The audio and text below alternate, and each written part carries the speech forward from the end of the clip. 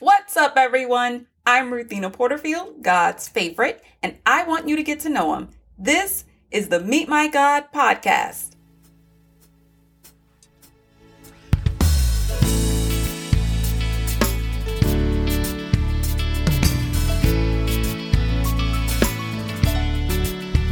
Today we meet God in Acts chapter 9, verses 1 through 9. A few episodes ago, we met a man named Saul. He is sinister and determined to destroy this growing Jesus movement until today's passage, where he has an encounter that becomes arguably the greatest conversion story of all time.